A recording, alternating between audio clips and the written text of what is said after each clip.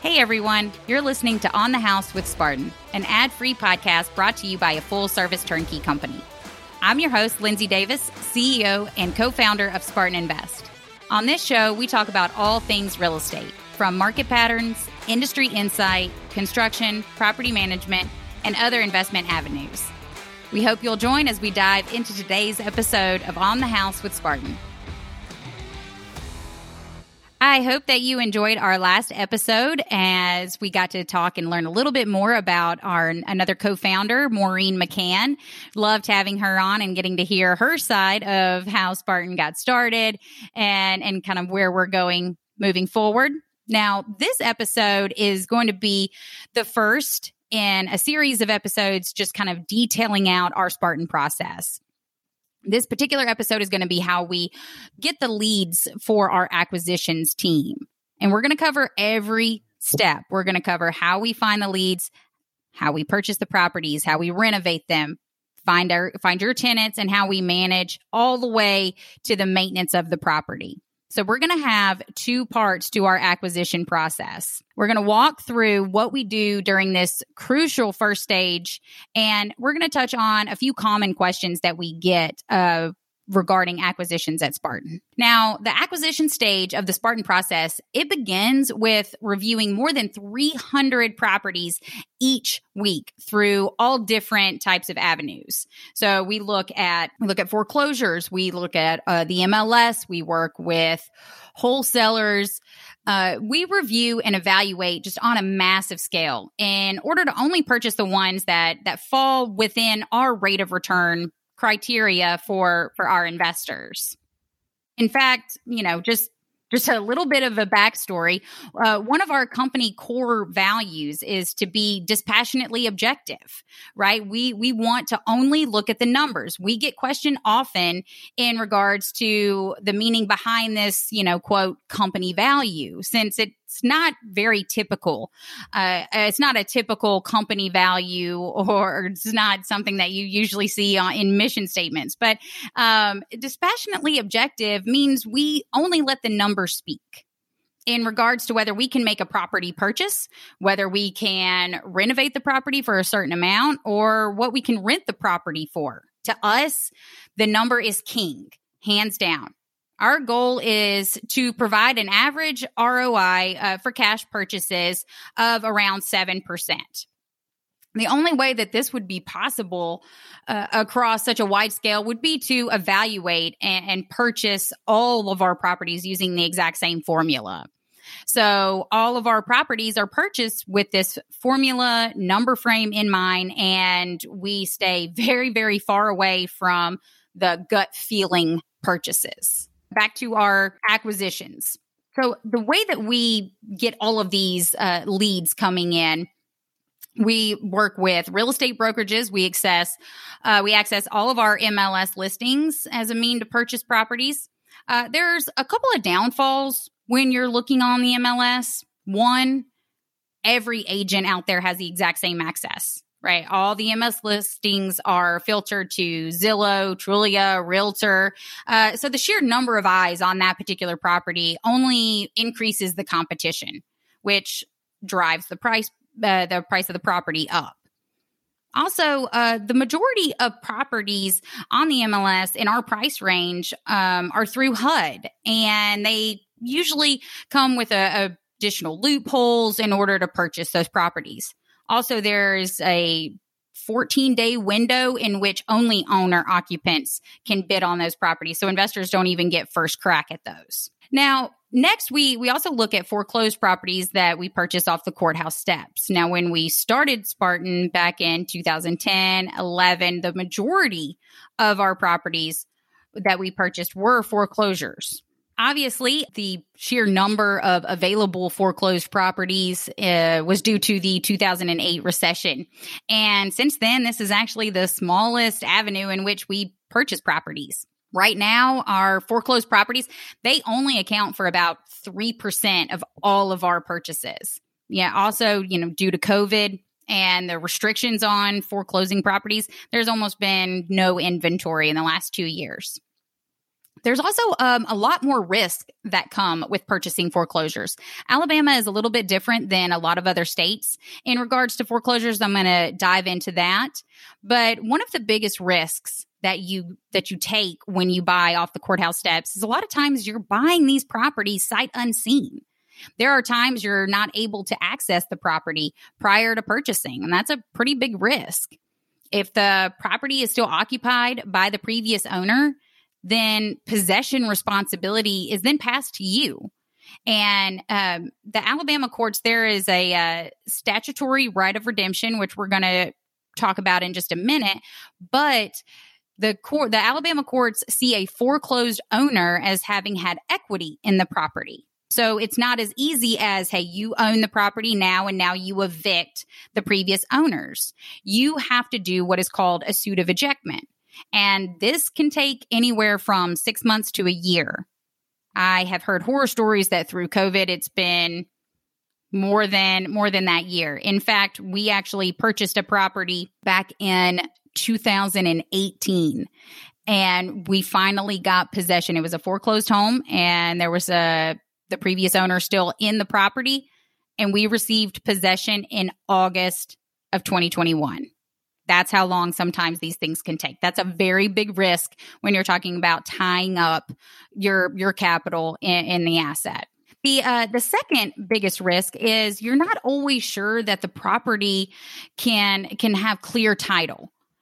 With the properties being sold on the courthouse steps, it's up to the buyer to make sure that the title is clear and you're purchasing the first mortgage. There's been several times that we've gone after properties and find that, hey, this is only the second mortgage. So if you buy the foreclosed second mortgage, you just get a pat on the back. There's also the right of redemption that I brought up just a minute ago to take into consideration when you're purchasing foreclosed homes in Alabama.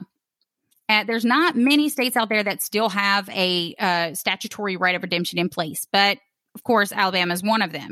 So basically, after the property is foreclosed, certain parties that would have specific interest in that property have 1 year to come back and purchase back that property.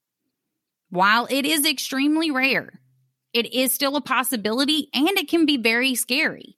We have experienced where a previous owner has come back and purchased the property after we have owned it. Now, the buyer does have to purchase the property back with cash for the foreclosed amount, and then there's some interest fees, administrative, insurance costs, and you get reimbursed for necessary and value-added improvements. And where it gets a little sticky is what is actually, quote, a value-added improvement. And that it can be argued that if you renovate the property and use marble, was that really necessary? How much value did that actually add versus how much you actually spent on that specific repair? And the third risk of buying foreclosed properties is having the funds ready at the exact time of purchase. Majority of foreclosing attorneys require full or partial funds at the time of sale. Means you have to walk up to the foreclosure with thousands of dollars on hand to purchase the property with no closing attorney, no title insurance, home inspection, nothing. Yes, you can do as much due diligence prior to that point. However, that's still a pretty big risk. And since the vast majority of properties that are supposed to go into foreclosure do end up getting postponed, a lot of times if you're trying to do all of that due diligence ahead of time, you're kind of just chasing your tail, and that's likely it's going to get postponed. You often don't know until the day of. The third way we access leads to buy our properties is through our own marketing.